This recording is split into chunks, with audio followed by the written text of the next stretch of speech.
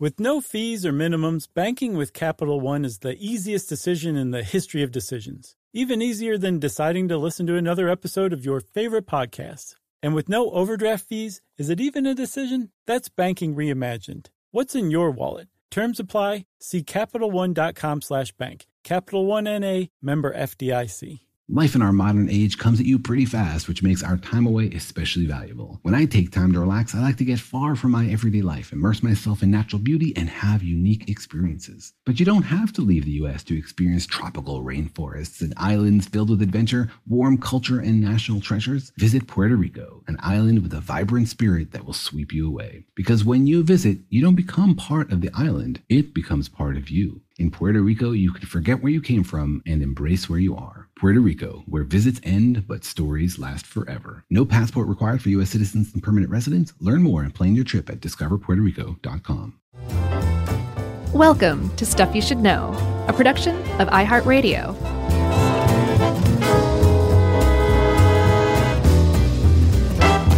Hey, everyone, and welcome to the podcast. I'm Josh Clark, and there's Charles W. Chuck Bryant, and we're flying solo today, but that's cool because God is our co-pilot. That's a good one. I thought so, too. Because God has nothing to do with you and me. That kind of, unless he was one of us, or she. Right. Man, what a song. What a great song. I can't wait till that comes back in 5 years. Who was that? Oh, I think that was a one-hit wonder, right? Been a one-hit wonder, but it was one heck of a one-hit. Like, I want to say Tori Amos, but it wasn't. No, Tori it Amos. Definitely wasn't. No, it was like Diane Wiest or something like that. Yeah, Tori Amos is too good for that dribble. She was good. I thought that was a pretty good little song. I liked the message. Sure, just a stranger on the bus. Mm-hmm. Just a slob like one of us. Right. That wasn't the lyric, was it? Yeah. Just a slob? Kid you not, my friend. Oh, boy. Yeah, just a slob like all of us. I didn't know that was being insulted when I was grooving out to that song on the dance floor. You couldn't feel her supernumerary finger poking you in your chest? I could not. So, Chuck, I feel like we should stop this chit-chat and get down to it because we're talking today about something that made up our childhood, and I was very dismayed to learn still makes up some kids' childhoods, a lot of kids' childhoods still being taught today, and that you could conceivably make the case that it eroded at the very fabric of society, a very misguided campaign that came about in the very early 80s that had the very catchy term known as stranger danger. Yeah, it's funny when you look at this and you couple it with everything else. The 80s had a lot of misguided campaigns, didn't they? Yeah, just say no.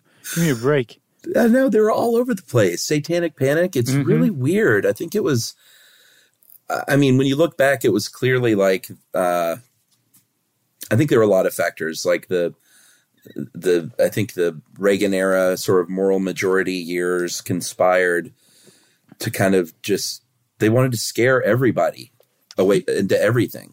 Yeah, scare you straight into their political ideology. That's Maybe. that's definitely part of it for sure, because there's a definite, and this isn't just me riffing here, like I saw this in multiple places, with legit sources even. And we'll talk a little bit about legit sources or not. And I think there's some good examples in here of being careful who you listen to. Yeah.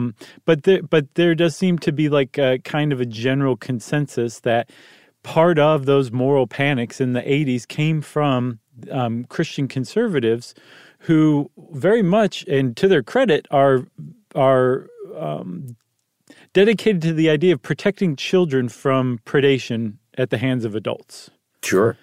And that's where a lot of that stuff came from, but that it was really done poorly and probably overblown. And in very short order, it was not the Christian right that was leading the charge anymore. It was everybody. Everybody was involved in this kind of stuff. Yeah, because I think, if you were a kid in the 80s, you knew a few things. You knew that if you listened to rock and roll music, that you might be possessed by the devil. Mm-hmm. If you went outside to go play by yourself, there was a really good chance you might not come home. Mm-hmm. And that if you traveled to like in New York City, like the big city or someplace, you stand a really good chance of being murdered. Yeah, it was just going to happen. Statistically speaking, if you went to New York City, you're going to be murdered. Yeah, and none of those things were true. Or if you smoke a cigarette, then you're going to end up, like a cocaine fiend. Right, or if you take LSD, your children's genes are going to be all sorts of messed up, and you'll be addicted to LSD for the rest of your life and have to take it multiple times a day. Yeah, and you'll have flashbacks for the rest of your life. That's right. If only. Yeah, for real. Free trip. But we'll go ahead and start because this Ed Grabanowski, the Grabster, helped us with this, and he very logically started out with some statistics. The National Crime Information Center from the FBI they kind of are good at collecting missing persons stats. They've been doing that since the Crime Control Act in 1975. And it's like with anything else, when you collect statistics on like missing children, let's say, you also have to clean up that list every year. Right. Because a lot of kids run away from home. A lot of kids come back home. A lot of kids were never lost to begin with that are reported missing, that kind of thing. Yeah. And in 2019, I believe once they added and then subtracted, they added about 609,275 missing persons. That is eye-popping. Yeah, and that's all missing persons. That's not just kids. For that year, though, that's not over the course of a century. That's in 2019 alone. Right, but they also purged 607,104. Leaving about 2,000 actual missing persons remaining in their system, and about 100 of those were juvenile. And then some of those are kids who ran away from home more than once, so they're on the list more than once. So if you just look at naked statistics, an actual kidnapping in modern times of a child is really, really rare, and even rarer still to be kidnapped by a stranger. Exactly. So, Chuck, I got my trusty old calculator out, and oh boy, I got a lot of stuff wrong, but I'm going to read what I came up with, okay? Does it say boobless? Right. Man, you just got me with that. So out of the, let's say, 2,000 people who are, 2,000 kids who are abducted every year. That's what I saw in one place, I think from the FBI. 2,000 kids were abducted. That means that out of these 74 million kids in America in 2011, each one technically had a 0.000027% chance of being abducted. Okay? And that's just abducted, okay? So hang with me for one more second. Okay. You have a 0.25% of being abducted, statistically speaking, if you're a child in the U.S. in 2011. Of that 0.25% chance, you had an additional 0.02% chance of being abducted and murdered by a stranger, which is, as anyone will tell you, the money fear of being a parent. And that is what drove it. That there was this irrational fear of the worst case scenario. And even though the chances were vanishingly remote, every single parent in America, starting in the very early 80s, was staying up awake at night for decades, worried that this was going to happen to their child. Yeah. And, we were talking 2019, which is the lowest number since they've been keeping track. I think that number peaked in the 90s. But even in the 80s, it wasn't a common occurrence. It's, these days with camera doorbells and cell phones and CCTV and house security cameras, like, obviously that kind of stuff isn't going to happen as much because it's just harder to get away with it. Yeah. And you could make a case that in the 80s it was easier and maybe happened a little more for that reason. But it still was founded upon parents' worst fears. And it was never a statistical probability. No, not even remotely. And there definitely were more kidnappings in general. I think they used to get around 1 million entries rather than the 700,000 or 600,000 and change. And so that's definitely gone down, and we'll talk about why. And then the recovery rate has actually gone up from the 60s from the 60 percentile up to the 90th percentile. So it definitely has improved. But like you're saying, even at its worst, it was driven by fear, which makes it the definition of a moral panic. Yeah, and driven by the media. Ed has this statistic. 96% of newspaper articles about how to protect kids focus on threats from strangers, and only about 4% talk about abuse within the family, which is far and away the most common threat to a child or people within the family.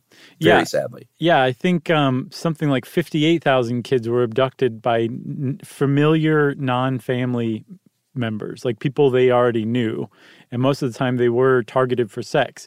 So it's not to say like there isn't a big problem with child sexual abuse. Like I think it's even at the time it was a hidden problem, even when everyone was focusing on it, because everyone was focusing on the wrong group, strangers. Whereas it's like, no, you're far more likely, if you're going to be sexually abused, to have been sexually abused by someone you know or even a family member. Yeah. You know, the stranger picking you up, abusing you sexually, and then murdering you it just almost never happened in the United States. Did you happen to sit through the frustrating experience of Abducted in Plain Sight?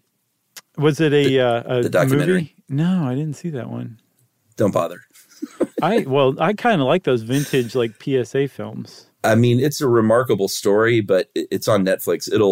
It is one of the more frustrating things that you will ever sit through in your life. Do they keep like going further and further back in time to give more and more backstory and context? No, it's just the story of this one family, but I don't want to give anything away if you want to watch it. All right. Don't. It's just, you're going to want to throw your television into the street. You're going to be so frustrated. Abducted in Plain Sight. Yeah, I mean, I don't know if I can recommend it. It's one of those things. It's just I'm kind of glad I watched it, but it was just so frustrating. Like listening to the Shags album or something. Hey, did you ever see that one after school special where Helen Hunt smokes PCP and jumps out of like the second floor window at her school? That was a great one. Yeah, all time. So what were you about to start with? Let's take a break. Oh, I think that's very appropriate, man. Yeah, we'll take a break and we'll come back and talk a little bit about the beginnings of the stranger danger era in the late 70s, right after this.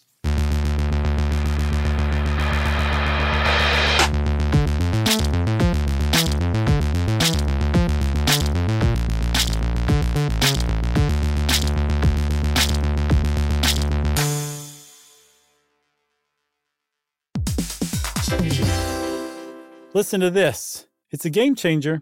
Amazon is now in healthcare. Yes, Amazon. It's called Amazon One Medical. They offer same-day appointments, and if that's not convenient enough for you, they also have 24/7 virtual care. Yeah, imagine you're feeling so sick that even the thought of getting out of bed is just too much for you. With Amazon One Medical, you don't have to leave the house. Of course, what good is that if you then have to drag yourself to the pharmacy, but you don't have to do that either because of Amazon Pharmacy. It makes a lot of sense. Delivering things fast is what Amazon is known for, and that's exactly what they do here. They'll deliver your prescriptions directly to your door. No waiting in pharmacy lines with people who probably all have something worse than whatever you're there for. Again, this is a game changer. Thanks to Amazon Pharmacy and Amazon One Medical, healthcare just got less painful.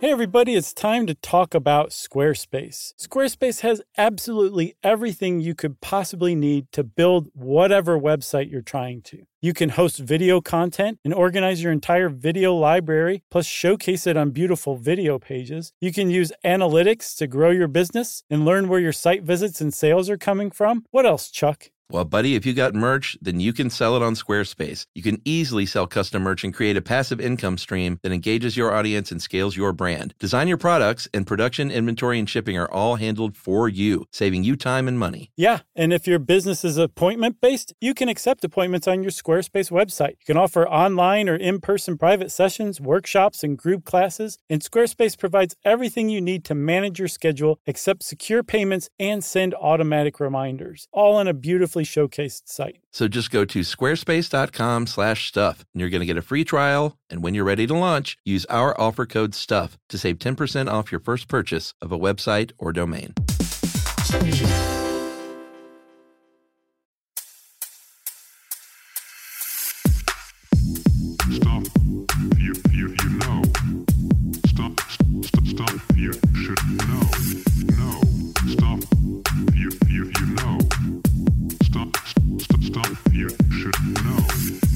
You should know.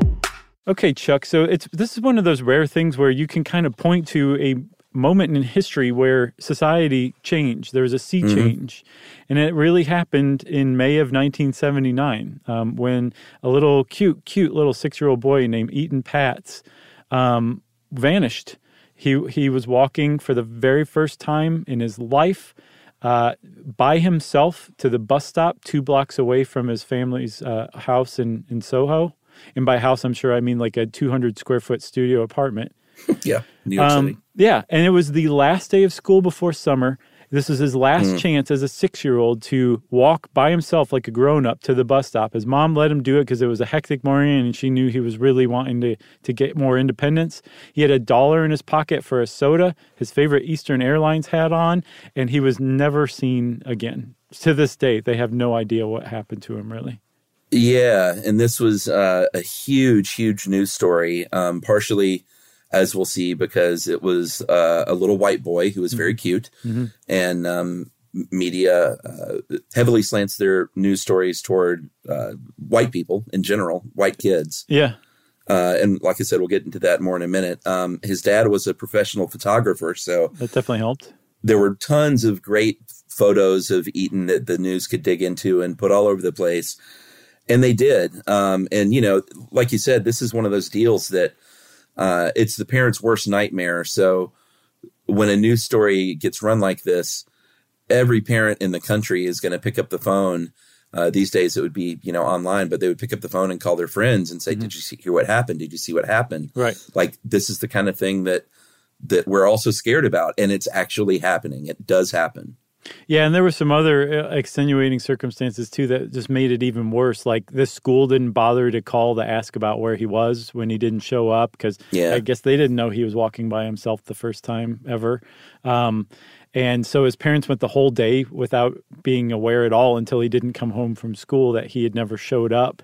There was just a lot going on. For something about it, it just struck everybody in just the right way. It was just heartbreaking, and it scared parents to death. And that was in May of 1979. And you can fast forward to just over 2 years later.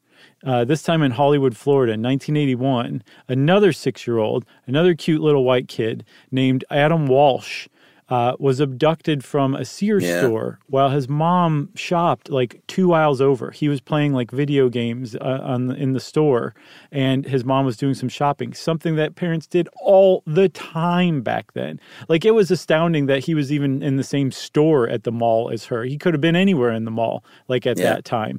And he was abducted while she was just a few aisles over. And then even worse than, I think, Eaton, and this really kind of cemented, like, the Eaton Patz disappearance wasn't a one-off. Like, we're dealing with a huge social problem now.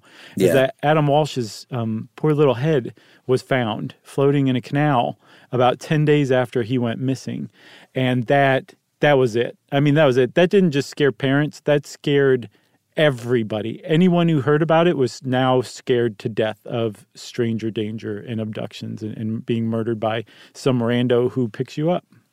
Yeah, and if you noticed Josh earlier say we don't know what for sure what happened in the Eaton Patz case, his body was never found. In 2012, there was a man named Pedro Hernandez who was a store clerk that worked in the same neighborhood in New York who confessed to killing him, and he was convicted in 2017. But it was a pretty flimsy case and a flimsy confession. And I think generally everyone kind of says, you know, it's not case closed. We still don't really know for sure what happened, even though there was a confession. Because there was no body that was ever found. And I don't think the parents ever felt closure like they deserved. No, for sure. And they had already previously zeroed in on another suspect named Jose Ramos, who was somebody who had a relationship with one of Eaton's babysitters and who was a pederast. And I don't know if he ever admitted to it or not, but he was never charged. But the Patz has won a civil suit against him, that saying he was responsible. So two people one's been convicted and one's been ruled against. Two different people in the murder of him, even though they have nothing to do with one another. Right. So that brings us to the famous Milk Carton Kids campaign, not the amazing folk singing duo that I'm a big fan of. Is that the name of a band? Yeah, it's these two guys. They're great. They sort of a Simon and Garfunkel-y Everly Brothers type of thing. So, but they like play it straight. They're not like they might be giants or something. No, I mean the music is played straight, but there is a lot of humor in their banter. But they're not like a joke band. Okay, gotcha. Hey, yeah, it's good stuff. I don't know if They Might Be Giants could be considered a joke band. Well, no, I don't mean they're a joke band. Not like Weird Al. Right. Gotcha. Oh boy, here we go with the emails. Have you ever heard his Reels polka stuff? It's great. Sure it is. Everybody loves Weird Al. Hey man, back off. His non-parody music is wonderful. Did you see the documentary? It was not a good documentary at all, but it was still really interesting about The Amazing Jonathan. I never saw that. It's very interesting in that it really kind of explores The Amazing Jonathan, but the documentary itself is not great. And the documentarian even knows it. Like part of the documentary is him struggling with figuring out how to do this right, you know? So yeah, kind of there's nothing worse way. Than a great documentary subject being made by a C-grade documentary filmmaker. I see. There's a chance that this guy is listening right now because he looked to me like a Stuff You Should Know listener. So I'm just going to say, no, give it a shot. Well, I'm not saying this was a C-grade filmmaker, but I've seen plenty of C-grade documentaries about really great topics. That's all I'm saying. I know. So the Milk Carton Kids, not the folk singing duo.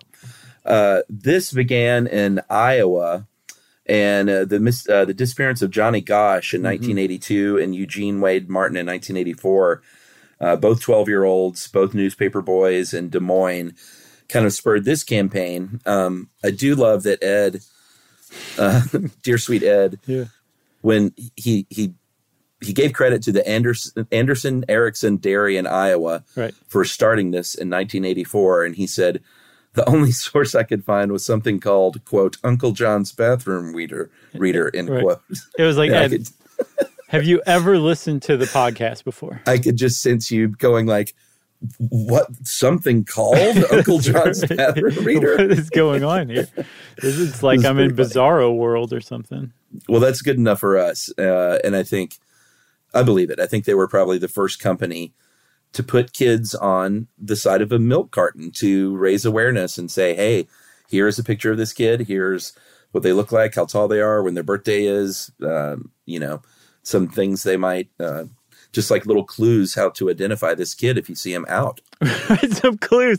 There's like, they're like, put on your pirate hat because X marks the spot and we're going to go find Johnny Gosch. Here are your clues. Well, I mean, this is the best they could do pre-internet is like, for sure. What's always sitting on the table while you're having your breakfast cereal that you're staring at? Yeah, is totally. That milk carton. And a great idea. All of us have read the milk carton out of boredom when, there's no good cartoons on or something like that. You just kind of read this stuff. So, yeah, it made total sense. And from what I understand, yes, Anderson Erickson was the first dairy to do that. And it also makes sense that they would be the first one because they were in Des Moines, and Johnny Gosch and Eugene Martin were both abducted from Des Moines 2 years apart, probably by the same person from what I read. And this local dairy doing this is like part of a get out the info campaign. Makes a lot of sense.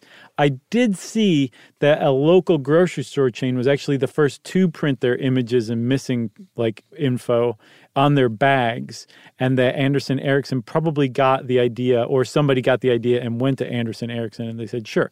The upshot of this, they were the first producers of milk cartons. And a lot of people say, well, it was Eaton Patz who was the first kid who was on a milk carton, probably on a national level, but on a milk carton ever, it was two kids. It was Johnny Gosch and Eugene Martin, and both of them were paper boys abducted from their routes in the early morning. It was just, their stories are so sad, man. Yeah, super sad. The milk carton thing picked up again in Chicago and then California, and then, like you said, eventually became a national thing in 1985, the National Child Safety Council, which is a nonprofit.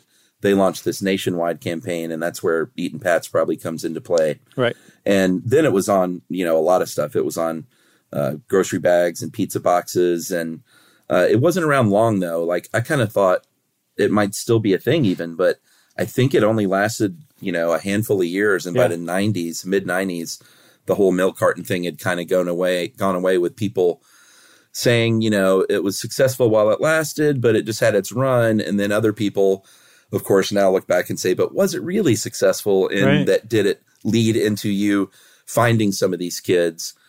And I don't necessarily think that is the only measure of success if it's an awareness campaign, but they definitely can't go back and say, well, yeah, look at this list of kids that were found because of the milk carton campaign. And actually I saw the number 3, that there are 3 named kids who were rescued and found and returned based on milk cartons, but there's only one actual name I can find.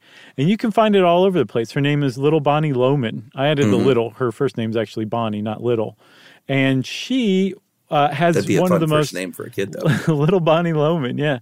Until you reach, middle age and you're like, oh my God. So she has one of the most amazing stories you could possibly encounter when it comes to kids on milk cartons, don't you think? Yeah. I mean, she was kidnapped by her mom and stepdad. And as the story goes, recognized her own image on a milk carton and kept it, cut it out and kept it on her wall. And I guess a kid's or a friend's parents saw it and called the cops. But that's not true though, right? My friend, I would put a significant amount of money on the fact that Bonnie Loman is not a real person, that it is an internet legend. Does it go that far? Yes, dude. I looked on the New York Times website. I searched for Bonnie Loman missing milk carton. I even put quotes around Bonnie Loman. Did it on the Washington Post website. I did it on the Denver Post website. And Denver is supposedly where she was found, living, abducted by her mom and stepfather. Nothing comes up. Not even a vague reference. She's an internet legend, and we figured it out. We think. Until someone writes us and says, no, I knew Little Bonnie Loman. Right. And we'd say the Bonnie Loman. They say, well, I don't know. Actually, it was my cousin's friend's coworker who knew Bonnie Loman. But no, another giveaway, Chuck, is that this story is repeated almost verbatim around the internet. They don't say where she was abducted from and returned to. The only thing I've seen consistently is the story itself, and then that it happened in Colorado. And then a lot of the sites that carry this story are like Jesus Daily or BoardGameTips.com. Not necessarily the most credible sources for an actual child abduction case. So I think we may have rooted that one out. All right. So what's going on here is panic. These milk cartons come out. It's a good campaign, but all that does is sort of reinforce to parents that, a stranger is lurking outside your home kind of at all times, just waiting for your kid to be playing on the playground by themselves for just a minute, and then they're going to get snatched. And while this panic is going on, there are people that were sort of ringing the bell for good sense. Way back in the 80s, even the famous pediatrician, Dr. Benjamin Spock, he was quoted in the Washington Post in 85 as saying, "Children are bombarded by more than photographs. They stand in line at mass fingerprinting sessions in shopping malls and watch cartoon characters on TV reminding them to be wary of strange adults." There's a little bit more to the quote, but he was kind of saying we're going overboard a little bit here, and we're actually maybe doing harm by raising children in this culture of fear. Were you fingerprinted as a child? I was never fingerprinted, but I certainly remember everything else. I mean, I forgot about the Saturday morning cartoons. There was stuff all over those too. Yeah, McGruff, remember the crime dog? Used to teach you how to run away from strangers. And that's what they would teach you is you should scream and yell and kick and run for your life if a stranger ever approached you. If they just hit the basic minimum thing. We're okay, strangers approaching you, run as fast as you can for your little life. And it was it's definitely easy to buy into the idea that culture of fear had real repercussions on us growing up. Because I remember I was scared of all this, and my dad took me to get fingerprinted. Oh, you were? Yeah. And I was like, why are we doing this again? He's like, just in case they find you with your head cut off one day, we can identify you. I might have been fingerprinted. Something about that really seems familiar to me. Yeah. And I know I didn't commit a crime. No, not little Chuck. Still to this day, I'll bet. No, I've never been arrested. That's good. And, I realized later that my dad preemptively ratted me out to the cops. Did he really? Well, yeah, by having me fingerprinted. Oh, okay. Gotcha. But that was the level of, my dad took me to a fingerprinting fair for little kids so that they had your fingerprints in the system in case something bad happened to you and you turned up, they could identify your body. Or you, even if you'd just been abducted. But you knew what was going on. You knew why you were going there. And that definitely did affect me and I think a lot of kids our age. Yeah, Ed has and this is one of those kind of stats that I think is a little dumb, but from the early 90s, there was a study that found that 72% of parents cited abduction as something they worry about. Mm-hmm.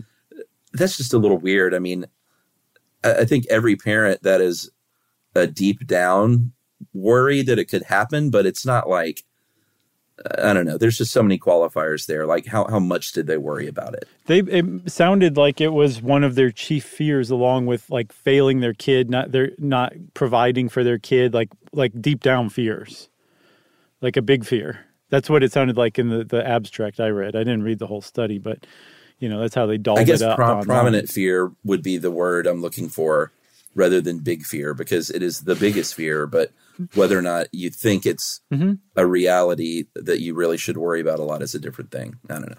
I would bet dollars to donuts that it was a prominent fear in your definition for sure. All right. It did do some harm, like in actual instances that we can cite. In the Boy Scouts, they still teach stranger danger. And in 2005, a Cub Scout was lost in the woods and actually evaded rescue for a few days because there were people there trying to help him. Like, hey, are you lost, little boy? And, stranger danger, right. And would run away. Yeah. And so in that case, like this kid was trying, people were trying to help him out and he ran away from them. So that's one definite instance. Yeah. And that 1985 WAPO article that you mentioned earlier, it was just rattling off. This is 85. This is like right in the middle of all this when it was kind of rare to question this mentality. And they were rattling off all these instances of kids just like losing their minds out of fear. Like they mentioned a girl who got hysterical when it was her time to get off the bus because she lived on a rural road and she was sure that if she walked alone down this rural road, she will be kidnapped. It's just a certainty in her mind. And, kids were like, anytime there were parents that said hi to the little kids, they got freaked out, like you couldn't give any attention to little kids or else they would be really scared. And there's this aspect of the moral panic as far as stranger danger goes, where the dangerous group is not Satanists, it's not witches or something like that. It's strangers. And all of us are strangers to somebody else. So that means that everybody is under suspicion of everyone else at some point in time. We're a suspicious character to somebody who doesn't know us, and possibly a kid. And then that alters how you act around kids, and that has had over the years an impact of how adults deal with kids, and it's removed us from that it takes a village to raise a child kind of community where it's like, that's your kid, I'm not going anywhere near him, I don't even want to look at him because I don't want somebody to think I'm trying to kidnap him or something like that. And that has had a real impact on how adults deal with kids, and that is surely having an impact on how children develop in a community, in society. Yeah, didn't you find a thing where it said that men, and these days men, are more reticent to like help out a child because of that fear? Yeah, something like 67 or 70% said they would not help a kid who needed help. They would, like some smaller percent, basically most of them said, I'd just keep walking because I'd be so worried that people were wondering why I was approaching a little kid.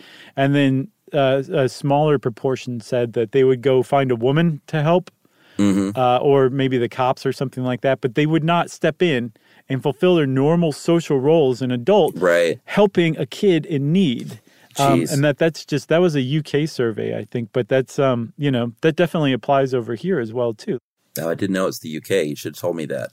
Why? Did the study say, 100 men on the way to the pub surveyed said, just a little humor there, trying to lighten the mood. I liked it. It worked. All right. It also made me want a nice draft beer. Oh boy, I went to this great pub in Manchester when we did that show. That was one of my great days in England. It was so awesome. That place was on probably a 1 foot slant, that floor. Awesome. It was so old. That's awesome. I actually found a tapas place in Manchester because remember we were there for like a couple of days. Yeah. And I ate there probably like 3 or 4 or 5 times. It was so good. But I was aware that I was eating at a tapas place in Manchester. I finally hit a pub in... No, I did. I hit one in Manchester, too, kind of by the venue. Yeah, they're pretty neat little places, aren't they? It's a good time. Yeah. You got to get back there. For sure. So there's something called Children's Independent Mobility, and it's a measurement of how free your kid is to move about your neighborhood and to explore things without supervision. Like, sure, walk down to the playground or walk down to your friend's house, that kind of thing. Mm-hmm. And a higher CIM is a really good thing that correlates with psychological development, with analytical skills, with motor skills. Yeah. It gives the kid just sort of more confidence and knowledge about their community. And get this, it makes kids more aware of true dangers than if you're constantly watching them. Instead of stranger danger, it makes kids more aware of like a real danger that might be out there. Like they have done studies and figured this out. Right. So we talked a lot about that in our Free Range Children episode. I don't know if we talked specifically about that measure, but we definitely found that yes, your kid is just more well-rounded and developed if they're allowed to explore the world on their own terms. Within reason. Nobody's saying like, let your kid play with flaming knives or anything like that. But like we did. We've really, exactly. Also known as the swing set. But there's a pendulum that swings between things like that, and it has swung way too far in the other way. If you guys will just allow me to get up on my soapbox for a second. Please do. Or I'm you done. Just on it? That was okay. I just got one toe up and then came back down. All right. Well, you're off your soapbox. Let's take our final break. We'll talk a little bit more about the criticism of stranger danger and sort of some of the best practices these days right after this.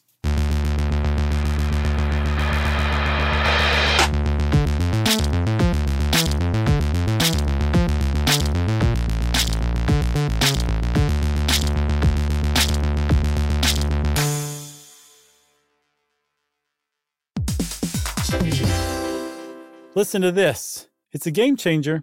Amazon is now in healthcare. Yes, Amazon. It's called Amazon One Medical. They offer same-day appointments, and if that's not convenient enough for you, they also have 24/7 virtual care. Yeah, imagine you're feeling so sick that even the thought of getting out of bed is just too much for you. With Amazon One Medical, you don't have to leave the house. Of course, what good is that if you then have to drag yourself to the pharmacy? But you don't have to do that either because of Amazon Pharmacy. It makes a lot of sense. Delivering things fast is what Amazon is known for, and that's exactly what they do here. They'll deliver your prescriptions directly to your door. No waiting in pharmacy lines with people who probably all have something worse than whatever you're there for. Again, this is a game changer. Thanks to Amazon Pharmacy and Amazon One Medical, healthcare just got less painful.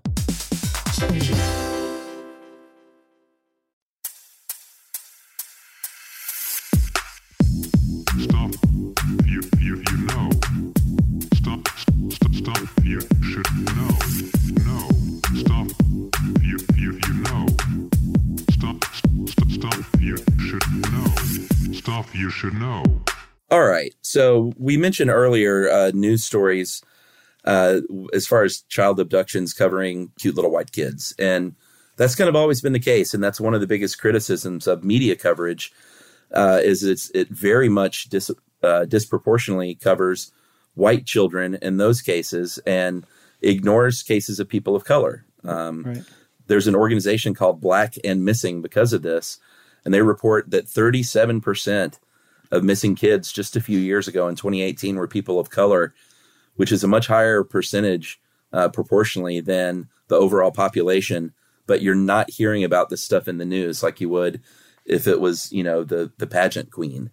Right, exactly. And it's just, the statistic kind of gets it across pretty clearly. Yeah, so what we're not saying is that there is no risk to your kid being abducted by a stranger. It obviously happens because we do see it on the news. And it is every parent's worst nightmare. And I think that's probably why it's always been such a thing, is because it's the worst thing you can imagine happening. Right. Because not only has that happened, and that is horrific in its own right, but that also means that you have failed to do your number one job, is to protect your kid at all costs. Right.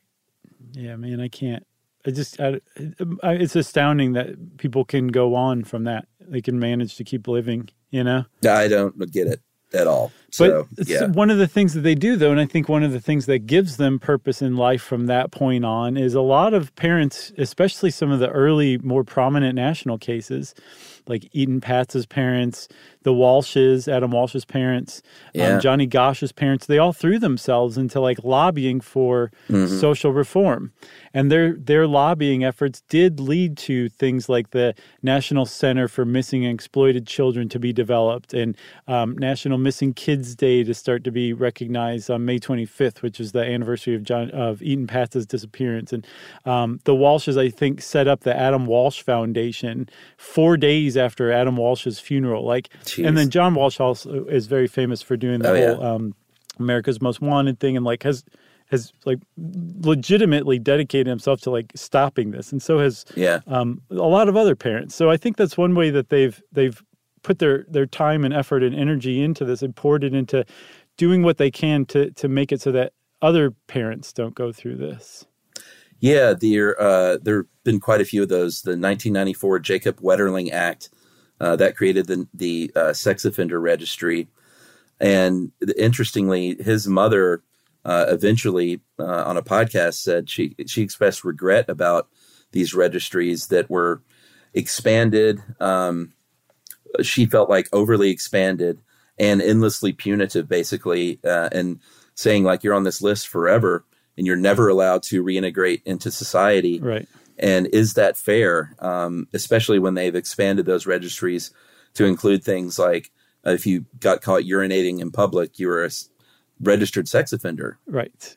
Which is really interesting. I've never been caught, but boy, I've peed in public plenty of times. I've got a little bladder and sometimes I just got to go. But that happens. And apparently, again, especially the one where you're having like consensual sex as a teenager, and like depending on your state, say you're 17 and the girl's 16, you may, if you're caught, if the parents prosecute, you may be on the sex offender registry for the rest of your life. And apparently that happens disproportionately to kids of color. So the whole thing is like the sex offender registry is not in and of itself a bad thing. Like it's meant to be a tool to warn communities like, hey, there's somebody who has perpetrated in many cases a crime against a child, and you should know that they live at this apartment. But it's not just a cut and dried issue. People can be categorized unfairly, get caught up in that dragnet. The categories can be far too expanded. And then, like Jacob's mom was saying, there's no redemption there. In fact, like there's only like in most towns, because you can't live within X number of feet from a bus stop or a school or a playground or a park, there's like very small pockets where a sex offender can legally live.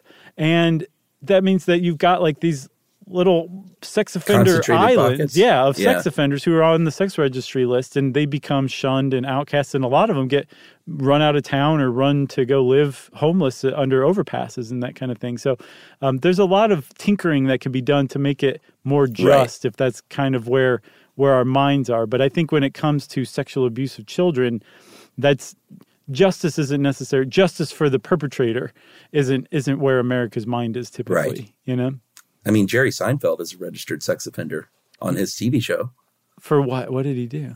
He peed in the parking deck and got caught. I don't remember in the parking that deck one. episode. Is that right? Yeah, when they couldn't find their car and they were all split up and looking for their car, he peed and got caught. Someone else might have peed too. George might have peed. But I mean, technically Jerry's a registered sex offender. Yeah. On the TV show Seinfeld. So, like, I mean, that's a good example of how it could be made better. But the point, the upshot of the whole thing is that there is a need and a desire to protect kids, and that's great.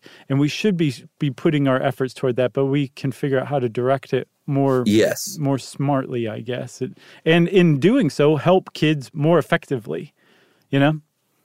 Yeah, and the UK is a good example. They have a campaign, instead of like a stranger danger, it's called Clever Never Goes, which it doesn't jump off the page as self-explanatory at first as an American. But the point of it is like not every adult is waiting to kidnap you. Go to someone with a uniform or a badge, even if that's like a store clerk or, you know, a nurse. It doesn't even have to be a cop walking the beat. If you feel like you're in trouble or something like that, you can approach responsible adults.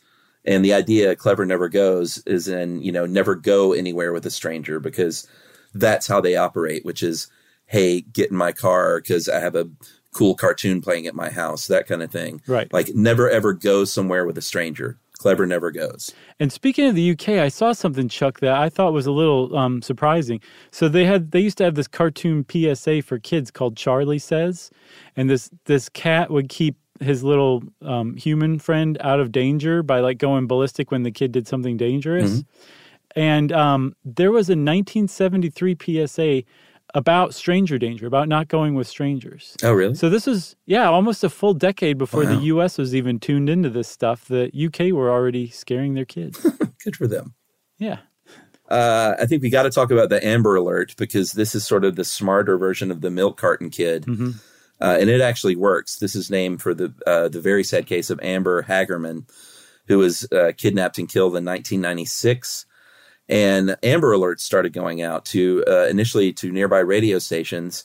And now, thanks to the ANS, the alert notification system, you're going to get that on your phone. You might get that on your weather radio. You might get that if you're driving down the highway. That's a big one. These, sort of electronic highway signs, those are huge, because they can actually say, there is a brown Ford Taurus with this license plate somewhere on this road within the last hour. And I believe they have caught close to 1,000 or recovered close to 1,000 kids thanks to the Amber Alert system. So it's pretty effective. And those electronic billboards that they have on highways can now flash like their picture too, along with the other stuff. And supposedly from people who are in that industry of recovering children who are missing or abducted, say that the number one, far and away, best way to recover a kid safely is to get their picture out far and wide immediately after they go missing. And that's now kind of a big retroactive criticism of the milk cartons, is that, they're circulating these kids' pictures often years after the abduction, and they probably don't look anything like those pictures anymore, and like the trail's gone cold. And the idea that doesn't mean that pictures don't work, it's just the timing of the pictures is paramount.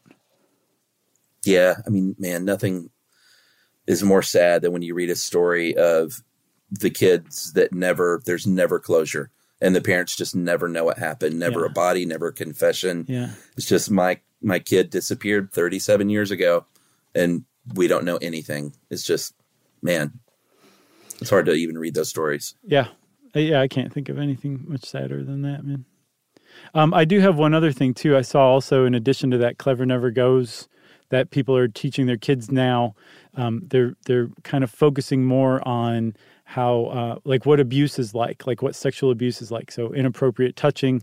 They're teaching kids that like they're in charge of their own bodies, and they don't have to let somebody. Dude, in preschool. Makes total sense, because it's more laser focused into the actual danger that kids can face, which is sexual abuse. Because apparently we do have an enormous sexual abuse problem.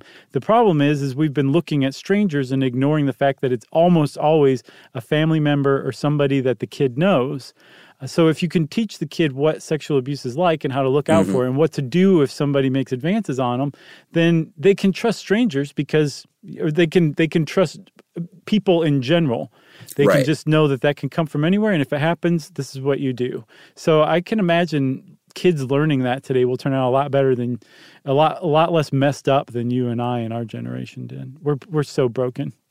Yeah, and the body autonomy is not just for it's obviously great for that, but it's kind of for everything. It's about with other kids, they don't want to be pushed that way or played with that way. It's like, it's their body. You gotta ask them for permission to do whatever you want to their body. And kids, my daughter, from the time she was in preschool, they were teaching them that, and she'll tell me when she doesn't want me doing something. She'll say, no, Daddy, my body. And I'll say, you got it. That's great. Yeah, that was something I saw, is like, you really have to back them up. So like if Aunt Gladys comes over and wants to plant a big wet kiss on their cheek and they don't want it, Tickle person's got to stop. You have to listen to them, or else what is it worth, what you taught them. So exactly. So way to go, parents of today. I'm glad you guys are figuring it out. And I'm glad that we could lead by example, right, Chuck? Our generation. That's right. If you want to know more about stranger danger, there's a lot of it on the internet. Just be careful to verify what you're reading and where it's coming from. And since I said that, of course, the SYSK, one of our mottos, that means it's time for listener mail. I'm going to call this Love from an Army Vet. Nice. Hey guys, want to thank you both for being such a valuable new addition to my routine. I'm currently going through a particularly nasty divorce and have lost my career in the process. I've been a paratrooper and a medic in the Army for about 6 years, but now I must find a new path while bearing this incredible loss. Because of this, I've had to travel back home to live while I get back on my own 2 feet. I used to listen to your podcast in the Army during field ops and began listening during the cross-country drive from Colorado back to the Midwest. Now that I'm home, I still find myself listening to at least one show a day. Sometimes I find myself adopting a pessimistic view of humanity, and it's been very therapeutic to know that such kind-hearted people still exist in the world. That's awesome. Your podcast has not only grounded me and ignited my fire for curiosity again, but it's also refreshing to hear from 2 people who understand the unending beauty of the world. Hummingbirds, anyone? I just want to say thank you for the enormous presence you have been keeping in my life, making it fun and beautiful. Never underestimate the value of what you do. P.S. Has there ever been a consensus on how to measure standing water on your lawn? Nope. Okay. And Chuck, P.P.S. I also love tiny things. We used to get tiny little 1-inch Tabasco bottles in our MREs in the Army, and everybody loved them. I'll bet. There's something about them. They still pack a punch. It's just a little bit of it. Sure.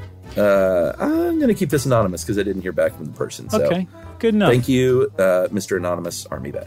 That was an all-time great email. Thank you, Anonymous. That was really, really moving. I'm glad we can be doing something to help you keep going during this time and keep your chin up. Everything gets better, right, Chuck? That's right. Just stay away from those strangers. Right.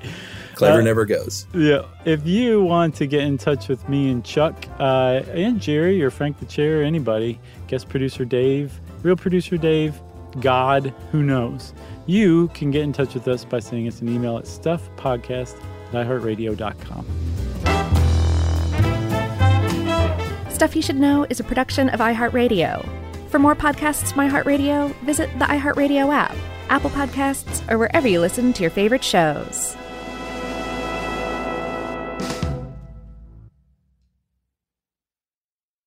Hey, if you haven't heard of Visible, well, now you have. They're the wireless carrier that's making wireless visible. It's in the name. Switch to Visible, the wireless company that makes wireless visible. Get a one-line plan with unlimited 5G data powered by Verizon as low as $25 a month, every month, taxes and fees included. Use promo code STUFF20 to receive $20 off your first month for listening to this podcast. Switch now at Visible.com. For data management practices and additional terms, visit Visible.com. The Visible monthly rate is $25 per month. Hey friends, when someone says Amazon, do you think healthcare? Well, maybe you should. Amazon One Medical offers same-day appointments, and if somehow that's still not convenient enough, they have 24/7 virtual care. Not only that, there's also Amazon Pharmacy, so after your virtual care appointment, Amazon will deliver your prescriptions directly to your door. No waiting in line with people who are sick with who knows what. It's a new era of healthcare. Thanks to Amazon Pharmacy and Amazon One Medical, healthcare just got less painful.